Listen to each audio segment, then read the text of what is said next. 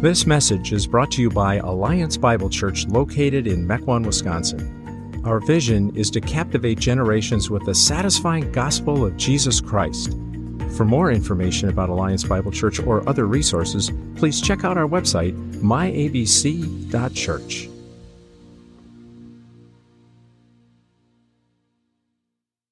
Open your Bibles, if you would, to the book of Revelation.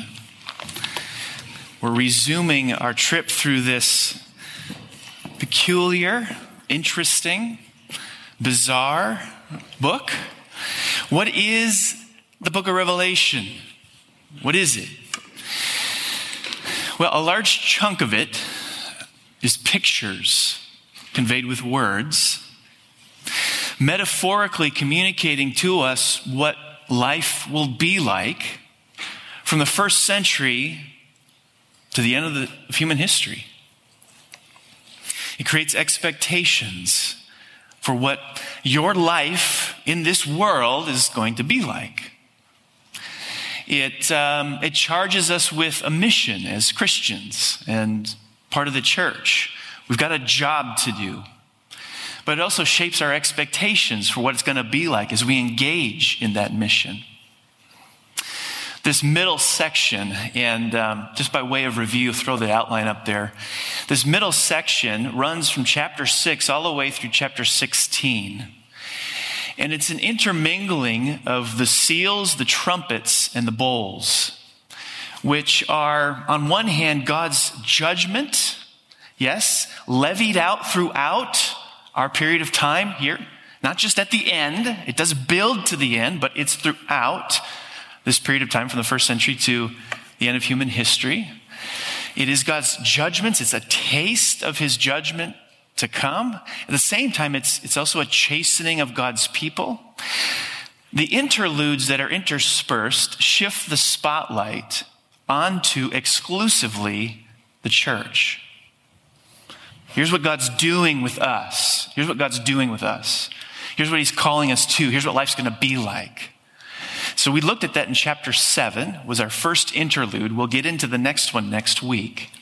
But chapter 7 is an interlude. It basically answers the question chapter 6 ended with. On the great day of the wrath of God and the Lamb, the final judgment, who can withstand that? Who can withstand that day?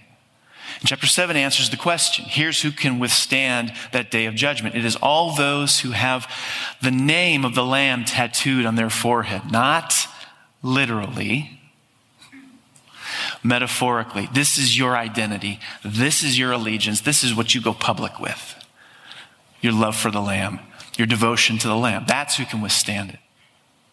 Now today, we're going to be jumping into the next series of judgments, of chastenings, when we look at the 6 trumpets. But before we get there, let me just rehash what we have with the seals. When Jesus begins to slit the seals in chapter 6, it begins to enact God's purposes for salvation and judgment. The 4 horsemen of the apocalypse bring forth things like war and civil strife and economic breakdown and death. They're designed to shatter the illusion that people can find true security in the borders of a nation or empire. It's designed to shatter the illusion that people can find security in a flourishing economy or even in their own health. Now, there are also pictures of martyrs in the 5th seal, which create the expectation that Christians are not promised immunity from suffering. Believers who take the word of God seriously, believers who take the testimony about Jesus seriously, will earn the deep hostility of the world. But we're also given a picture of judgments that occur throughout human history and culminate in the final judgment. These judgment visions are a promise that God will not allow injustice to continue forever, which is assuring to the victims but disturbing to the perpetrators. And they also warn us that no place on earth and no position of power or wealth will protect people from the judgment of God and the Lamb. Now, we're also told in all this the role of prayer in bringing about God's rule and reign. God has so ordered his world that he responds to prayer. It wafts into heaven with the aroma of incense. It's pleasing to him. And our prayers play a role in God judging the world and bringing about his kingdom of righteousness. Now today, we're looking at the 6 trumpets. The trumpets do not depict something new in history, but they revisit the seals from a different perspective. I've mentioned this throughout. The seals, trumpets, and bowls are not successive, but cyclical. They take you from the first century to the end of the world, and then it backs the truck up and it does it again from a different angle. The trumpets are shifting the angle to focus on the nature of, or the meaning of, his judgments throughout human history. The meaning of, or the commentary the trumpet judgments offers is that this is God judging the unbelieving world. Many judgments leading to a final judgment. The reason I say that is because the background to the trumpet judgments are the 10 plagues that God unleashed on the people of Egypt, on the Egyptians. Let's dive into this, and we'll look at them one at a time. Get your Bibles open. Revelation chapter 8. We have the first trumpet in verse 7. The first angel sounded his trumpet, and there came hail and fire mixed with blood, and it was hurled down on the earth. A third of the earth was burned up. A third of the trees were burned up. All the green grass was burned up. Now, each of these, I'm going to mention an Old Testament counterpart, an Old Testament counterpart to it, a possible natural meaning, and a more likely metaphorical meaning for each of these. An Old Testament counterpart, a possible natural meaning, and a more likely metaphorical meaning. Now, the Old Testament counterpart to this first trumpet is the 7th plague in Exodus 9. Let me just read it and listen. When Moses stretched out his staff toward the sky, the Lord sent thunder and hail. Lightning flashed down to the ground. So the Lord rained hail on the land of Egypt. Now, in this case, I think the natural meaning and the metaphorical meaning are similar. And if God is using the plagues of Egypt as the Old Testament background for these trumpet judgments, then they'll be very helpful in understanding what is meant by it. What happened with the hailstorm in Egypt? Well, it destroyed the vegetation. It's pretty much what's happening here. Vegetation was the Egyptians' food source. Now, in the Exodus account, just like here, God did restrain the impact of food loss by preserving the wheat and the rye. But the flax and barley were completely destroyed. So what we have here in the first trumpet is similar to what we have in the third seal. We have economic scarcity. We have hunger, a lack of food. Now remember, because Revelation is prophecy, it contains multiple fulfillment. Economic scarcity is something that has happened, will continue to happen, and will become more prevalent as time marches toward the end. Second trumpet, verses 8 and 9. The second angel sounded his trumpet, and something like a huge mountain, all ablaze, was thrown into the sea. A third of the sea turned into blood. A third of the living creatures in the sea died, and a third of the ships were destroyed. So John sees a picture of something that looks like a mountain thrown into the sea, which then turns to blood. The Old Testament counterpart to this trumpet judgment very likely is the first plague when the Nile River was turned to blood. Moses strikes the river with his staff. It turns to blood. The fish die. The river stank. The water became undrinkable. Possible natural meaning? Almost sounds like a volcanic eruption, doesn't it? Mountain on fire. The sea being filled with lava. Blood. The original readers of John's letter perhaps would have thought of the year 79 AD, just 15 years or so before John wrote Revelation, when we have the eruption of Mount Vesuvius, which buried Pompeii and devastated the Bay of Naples. Perhaps what we have here, natural disasters that greatly impact world economies. First century world, living creatures, sea creatures, a big part of the economy, destruction of ships, sea trade, major part of how life was in the Mediterranean world. But notice something peculiar about what John sees. He says he saw something like a huge mountain. It wasn't a huge mountain, but something that resembled a huge mountain. John is entirely sure what he's seeing. He clearly doesn't have a category in his vocabulary for what he sees, so he's using something that's closest to it. So the best we can do is metaphorically describe what he's seeing. Now, what is the metaphorical meaning of this? Well, it could be something along the lines of the way in which the Old Testament sometimes talks about a mountain, referring to a kingdom. Jeremiah 51, verse 25, I'm against you, O destroying mountain, and I will make you a burned out mountain. This is referring to the judgment of Babylon. Now, Babylon is referred to 11 times in Revelation, even though at the time of writing this, Babylon was buried underneath 50 feet of sand. It didn't exist. But someone steeped in the Old Testament would associate political superpowers with Babylon. The Babylon of John's day was Rome. So John sees God taking the powers of the world and throwing them down. How are they thrown down? Well, the disruption of the trade network would have been devastating to Rome's sea-centered economy. This is the shaking of earthly power structures. It's a picture of the economic deterioration of superpowers, even the most affluent nations.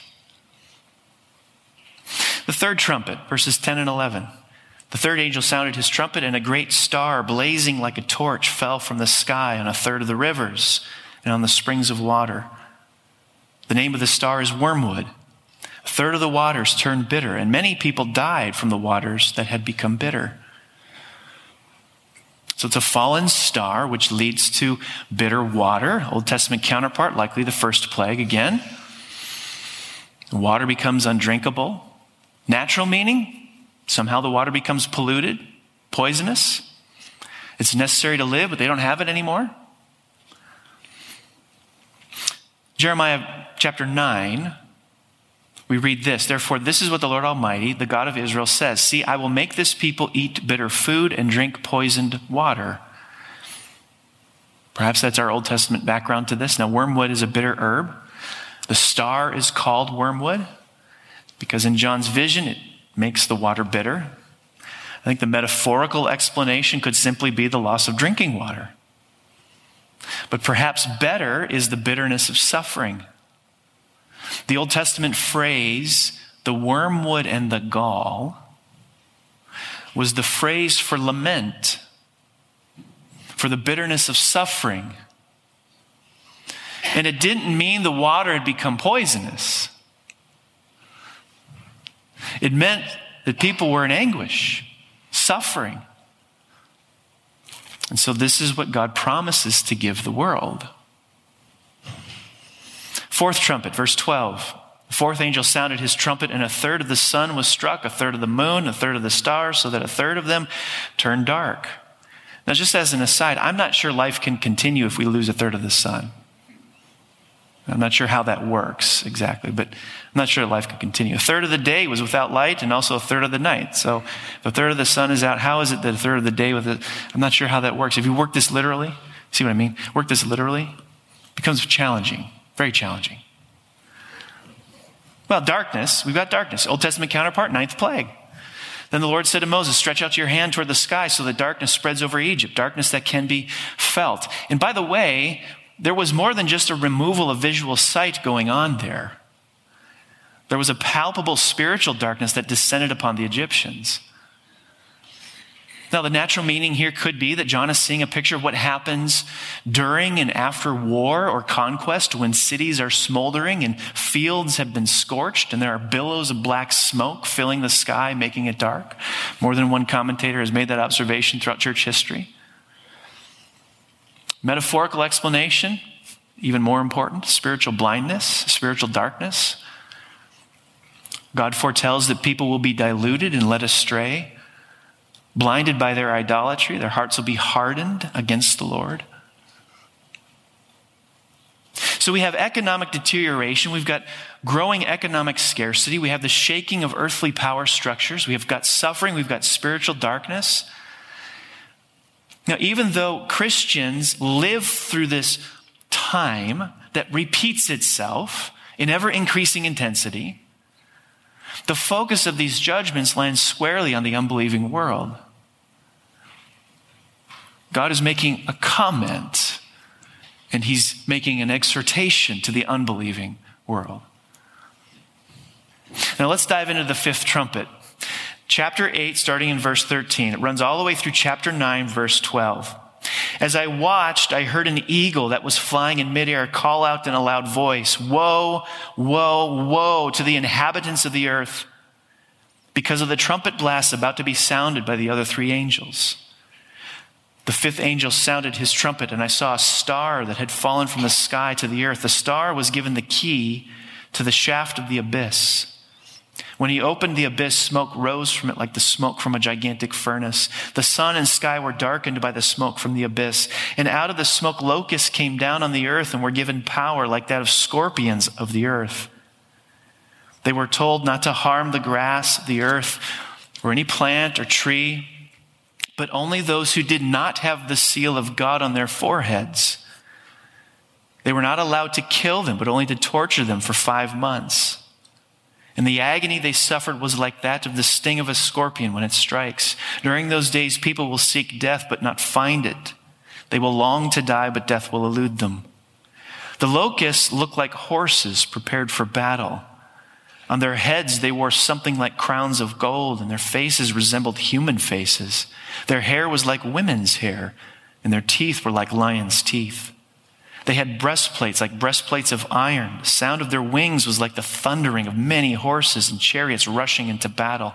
They had tails with stingers like scorpions, and in their tails they had power to torment people for 5 months. They had as king over them the angel of the abyss, whose name in Hebrew is Abaddon, and in Greek is Apollyon, that is, destroyer. The first woe is past. The other 2 woes are yet to come. Now, there are dedicated Christians who teach that the Bible must always be interpreted as speaking literally. And when this principle is applied to Revelation 9, it produces results that are not helpful. To cite one example, best-selling author Hal Lindsey in Apocalypse Code informs us that the fifth trumpet describes attack helicopters that will be deployed in our time by the Chinese army. And he arrives at this conclusion by taking the details of John's vision and seeking correspondence with some feature of our current world, even though that meaning would have absolutely no significance for John's original readers. I don't believe these invaders are natural forces in our world, such as armies or attack helicopters, because they are unleashed into history from a shaft of the bottomless abyss where demons dwell. Therefore, these locusts represent evil spiritual powers that are unleashed at God's will into our world. The imagery of this vision comes from 2 Old Testament sources. The first is the 8th plague from Exodus 10. So the theme of the Egyptian plagues continues.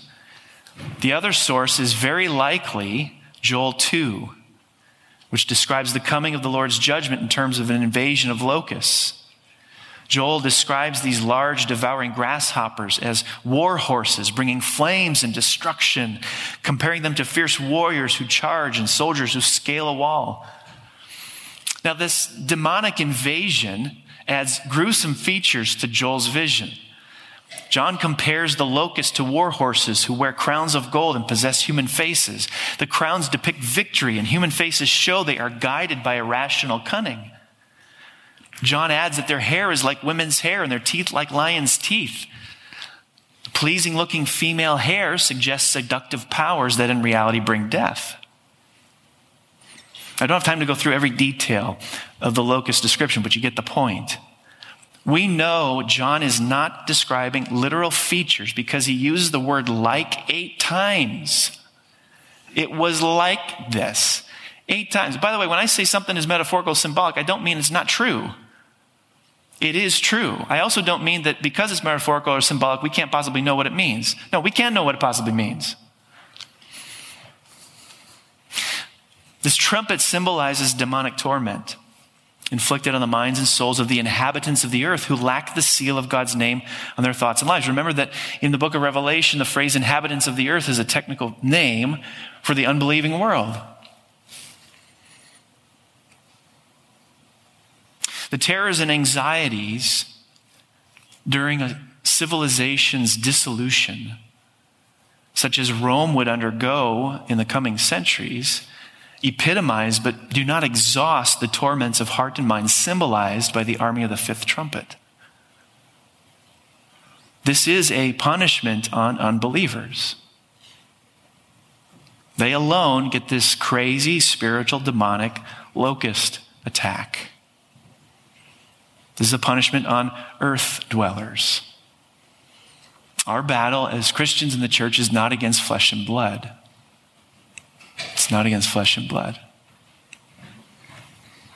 Against the powers, the rulers, the principalities in the heavenly realms. Sixth trumpet. Let's pick it up in chapter 9, verse 13. The sixth angel sounded his trumpet, and I heard a voice coming from the four horns of the golden altar that is before God. It said to the sixth angel who had the trumpet, "Release the four angels who are bound at the great river Euphrates." And the four angels who had been kept ready for this very hour and day and month and year were released to kill a third of mankind. The number of the mounted troops was twice 10,000 times 10,000. I heard their number. The horses and riders I saw in my vision looked like this. Their breastplates were fiery red, dark blue, and yellow as sulfur. The heads of the horses resembled the heads of lions, and out of their mouths came fire, smoke, and sulfur. A third of mankind was killed by the three plagues of fire, smoke, and sulfur that came out of their mouths. The power of the horses was in their mouths and in their tails, for their tails were like snakes, having heads with which they inflict injury. The rest of mankind, who were not killed by these plagues, still did not repent of the work of their hands. They did not stop worshiping demons, the idols of gold, silver, bronze, stone, and wood, idols that cannot see or hear or walk, nor did they repent of their murders, their magic arts, their sexual immorality, or their thefts. This is very complicated. It's a strange text, and when people hear that we're preaching through Revelation, this is what they think about. Passages like this, they say, cool, weird things like this. All throughout Revelation, we have understood its apocalyptic visions as presenting reality through symbolic pictures. So unless we're constrained to interpret a number or an image in a literal way, we'll seek its symbolic meaning. Why? Because that's how you interpret apocalyptic literature. And our great resource to interpret the visions is the same resource available to John and his original readers, the Old Testament. Additionally, the vision should be expected to have relevance to the original recipients of the letter, the Christians living in Asia Minor in the latter part of the first century. Now let's get our heads around what God is saying to us in this sixth trumpet by asking the 5 basic questions. Who, what, when, where, why? Who, what, when, where, why? First, who? Now back up to chapter 8, verse 13.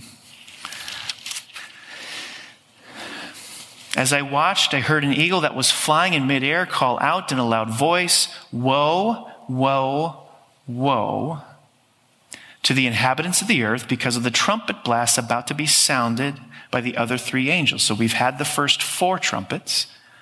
This is the setup for the final 3 trumpets. The 3 woes correspond to the final 3 trumpets.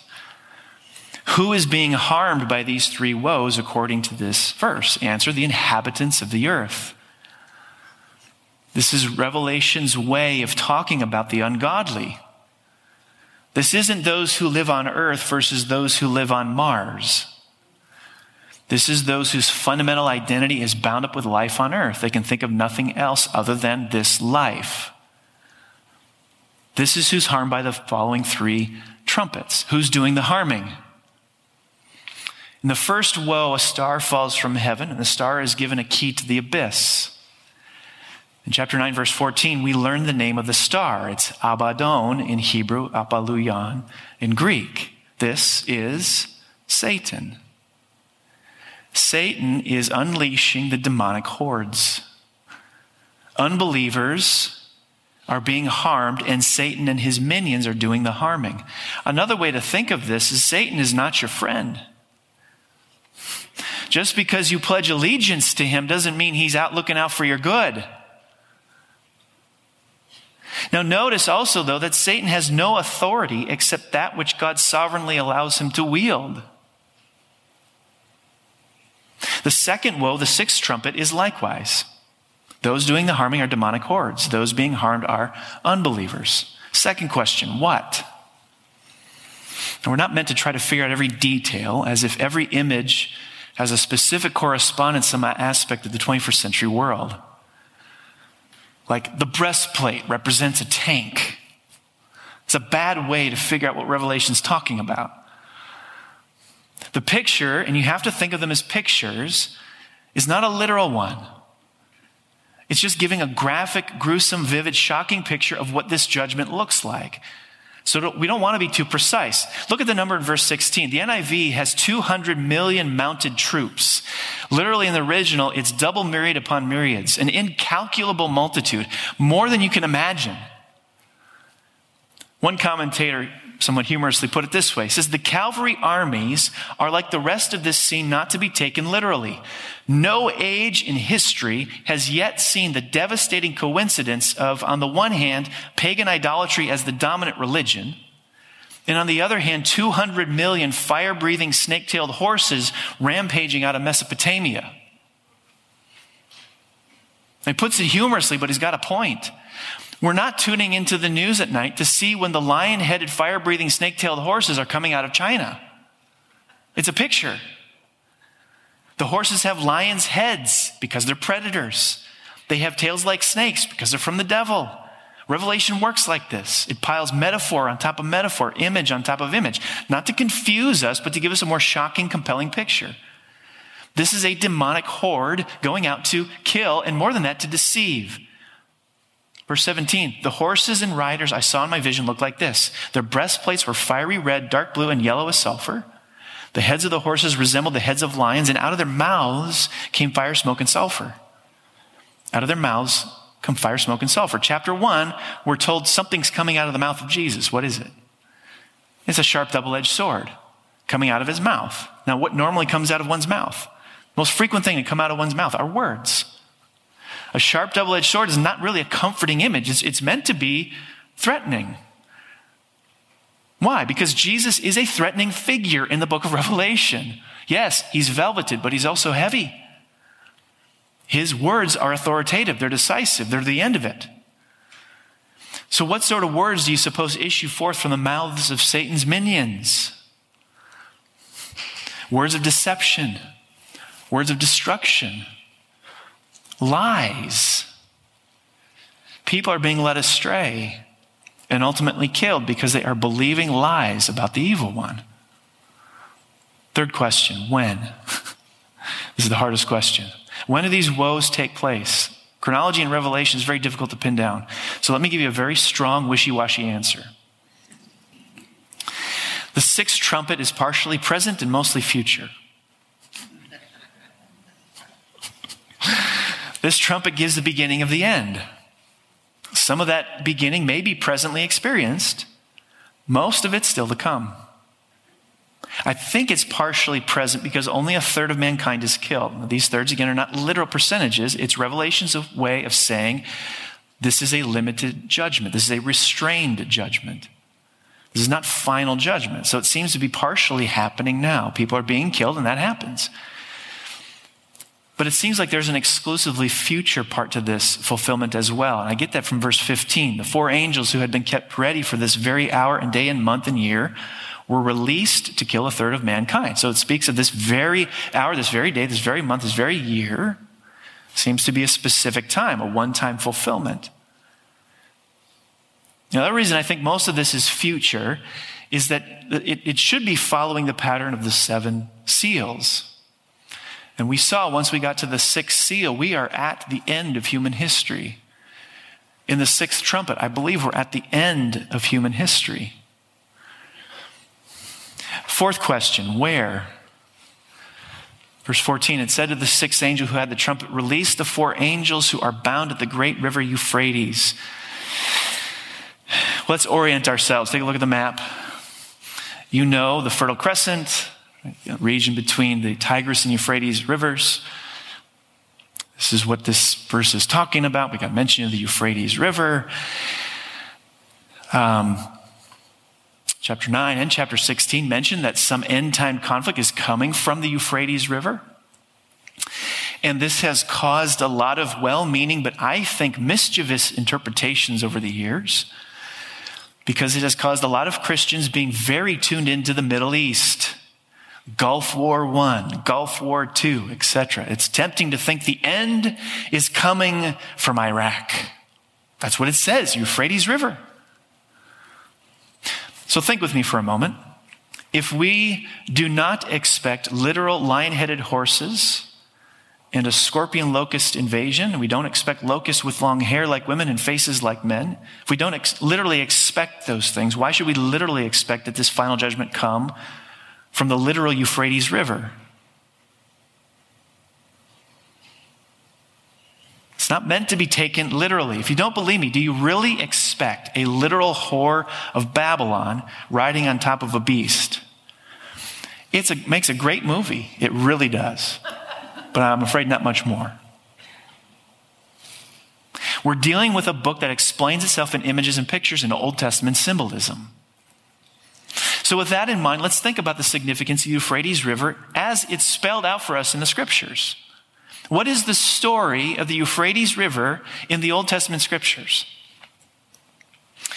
In 722, the nation of Assyria crossed the Euphrates River as they descended upon the northern kingdom of Israel and sacked it.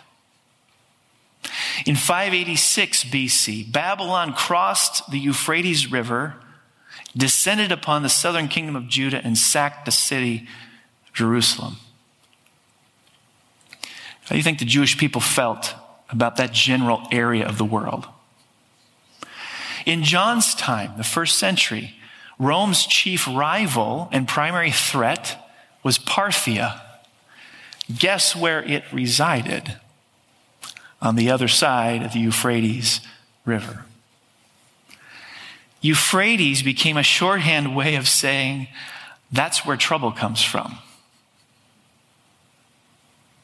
It became a symbol of judgment and defeat. Is it going to come from across the Euphrates River?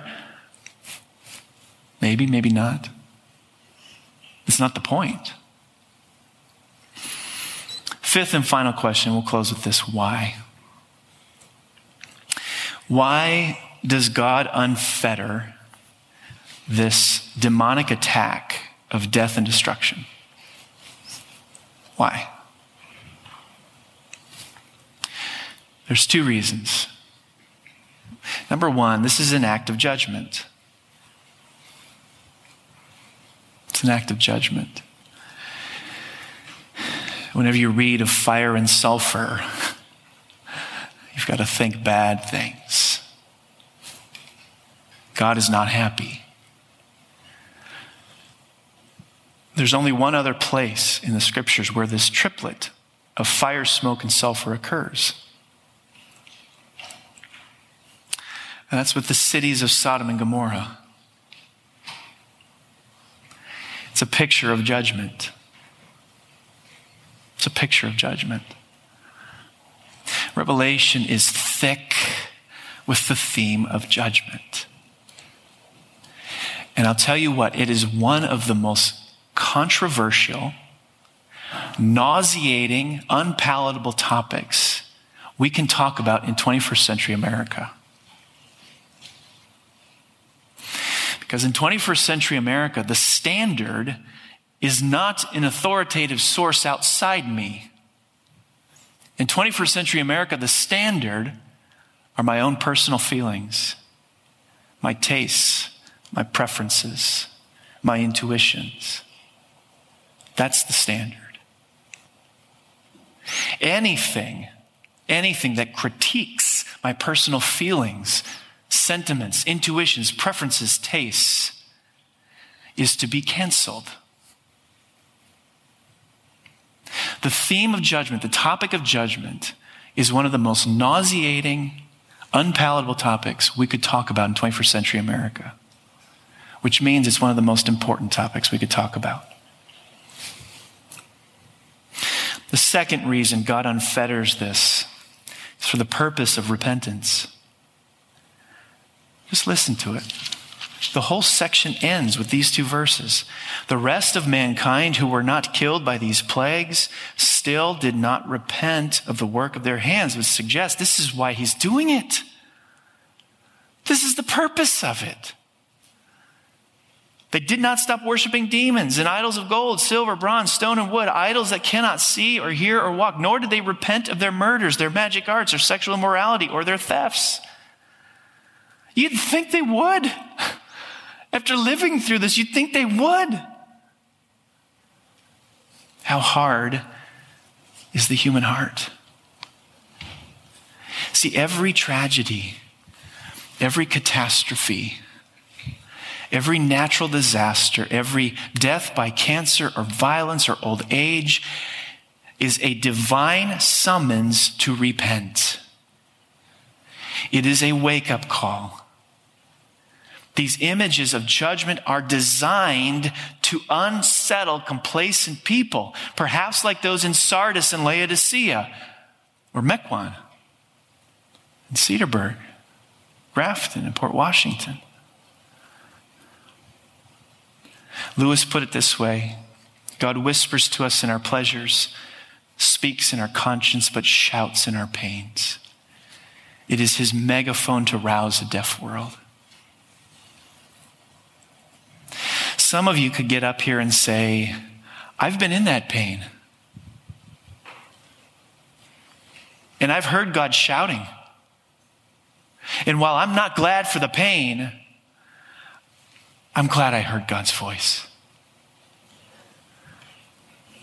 And I'm better because of it. And there may be others, even here today, you're in that pain, but you're not listening. You're not listening to God. And when we curse God in our pain, we drown out the good shepherd's voice, who's saying to us, come to me, my sheep. Hear my voice, come. Look, nobody gets to heaven on flowery beds of ease. Nobody looks back over their life and says, you know, when I really grew as a person, that the moment when I really grew as a Christian was when I took that vacation to... Everybody needs rest. I like vacation. But those who look back at the end of their lives will say the time I grew the most are those moments and seasons when I was saying, this is so hard. But I learned so much. The sad truth is, when the end comes, it'll be too late. As the end approaches, many people will be hardened instead of chastened, just like the plagues of Egypt. The 10 plagues hardened Pharaoh's heart. So even when he's surrounded by death and destruction and despair and God shouting in our pain, some of us are just going to get hard. And we're not going to give up our idolatry, anger, or immorality. And that's not an exhaustive list in verse 20. That's just an example. Listen. The sad truth is that some people don't bounce up when they hit rock bottom. When they hit rock bottom, they start digging. They go farther down. They don't change. They get hardened. And a lot of people wonder and they ask me, why did this tragedy happen? Or why was I sinned against? Or why was this natural disaster? Why did this evil or corruption? You know, why? Is it God's discipline? Is it God's punishment? Was there something wrong with me? Why questions are always the hardest questions. There are some things you can say when someone asks a why question. You can say, well, God is sovereign. God is good. And those are true. But tracing the exact line of progression from God's hand to the hardship in your life is not usually helpful. Can I say that again, Christian? So we don't get too preoccupied with that. Tracing the exact line of progression from God's hand to the hardship in your life is not usually helpful. Why? Because the response God wants from us is still the same, regardless. And while this text, and really the entire book of Revelation, makes it clear that God's hand is behind everything in some way, the focal point here lies elsewhere. The focal point lies in what our response will be to these hardships. That's where the focal point lies. Repentance or continuing down the path of hard-heartedness. We have not heard all that God has to say to us until we have heard his command to repent. And repentance is difficult. Nobody likes to be told, hey, die to yourself, kill sin. That's what repentance means. It's a lot easier to gather a crowd by telling them if they have enough faith, they'll be happy, healthy, wealthy, and wise. Every tragedy, every catastrophe, every natural disaster, every death by cancer or violence or old age is a divine summons to repent. The year 2020 has been one of unrest. We haven't started 2021 all that much better. Keep this in mind. Every tragedy, every catastrophe, every natural disaster, every death by cancer or violence or old age is a divine summons to repent. You want to know what God is up to? We just read it.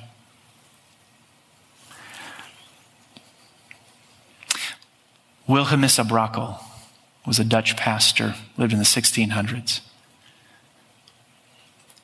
He has some sobering words for us. He writes, "You who are careless, insensitive, comfortable in your sin, carnal, worldly minded, fornicators, adulterers, proud boasters, gamblers, drunkards, liars, backbiters, hypocrites, and disobedient rejecters of the gospel, hear and take notice. How do you think you fare? I assure you that you will be summoned to judgment just as you are. You will see the Lord Jesus in glory, sitting as your judge upon the throne of his glory. The call will go out to you, Adam, where art thou? What have you done?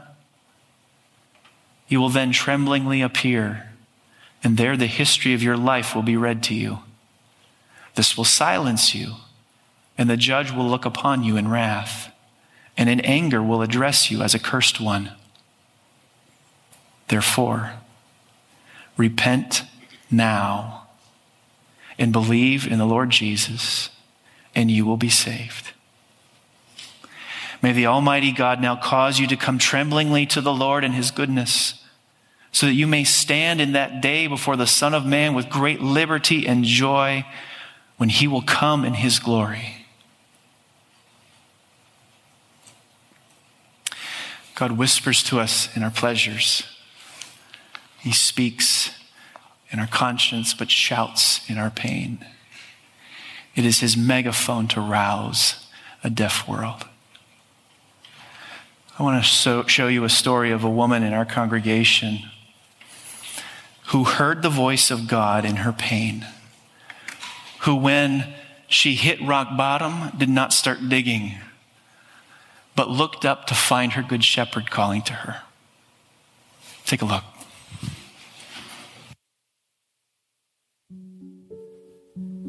As a child, I was impacted by family members' mental illnesses, unfaithfulness, and my parents' bitter divorce. By the time I was a teenager, I was lying, stealing, drinking, using drugs, and I had chosen a very rebellious lifestyle. Being raised in a conservative, loving family, I was in places that I knew I didn't belong. And I did things that I never imagined I was even capable of doing. I struggled with suicidal thoughts, and I pretty much hated the person that I saw in the mirror. I was in and out of drug treatment centers and relapsed. And every time I relapsed, ended up using a harder drug. And in my third treatment center, I relapsed and was sent to a long-term inpatient adolescent treatment center that was out of state. And what was supposed to be a 6-month recovery program turned into 17 months of psychological, emotional, and sometimes physical abuse.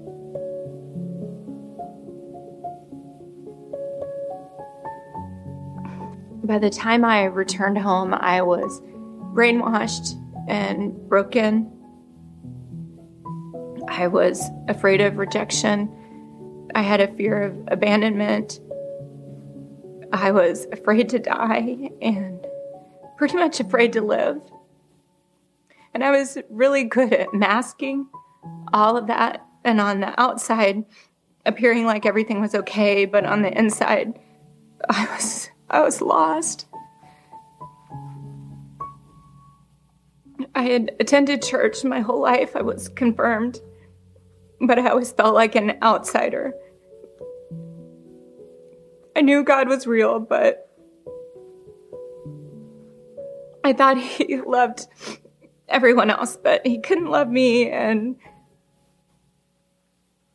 I was unworthy of his love. And by now, with all the things that I had done, definitely out of reach.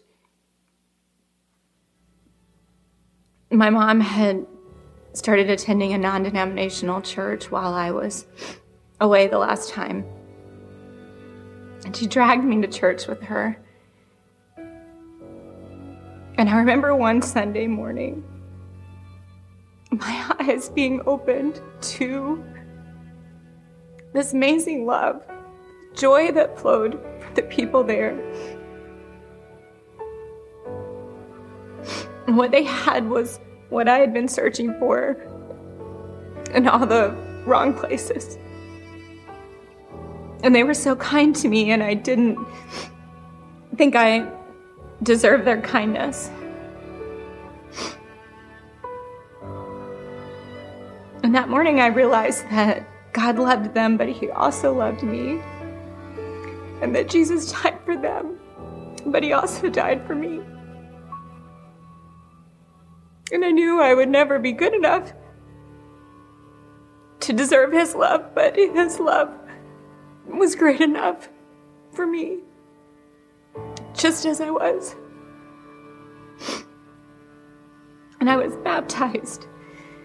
And I remember coming up from the water and feeling like all of my sins were being washed away. I was white as snow. The old had gone. And God was giving me a new life, and a future, and a hope, and a purpose. I believe God has blessed me far beyond what I deserve. And he did not let me die in my sin. And he's given me a life that I never could have imagined I could have. He drew me up from the pit of destruction, out of the miry bog, and set my feet upon a rock, making my steps secure. He put a new song in my mouth, a song of praise to our God.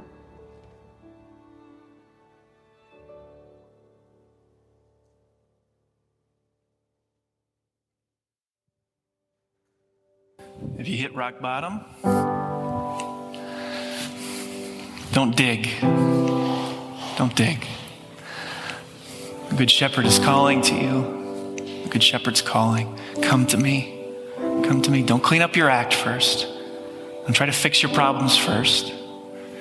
Come to me. Come to me. The offer of rest, the offer of hope is there. God is shouting to you in your pain. Don't dig. Look up. Look up. Look up. And the beautiful thing about looking up, is that Jesus is the one who then brings you up. Jesus brings you up. You don't bring yourself up. Jesus brings you up. And when you get there, you realize there's healing, there's joy, there's peace, and you realize there's a celebration. The old is gone. The new has come. Amen to that?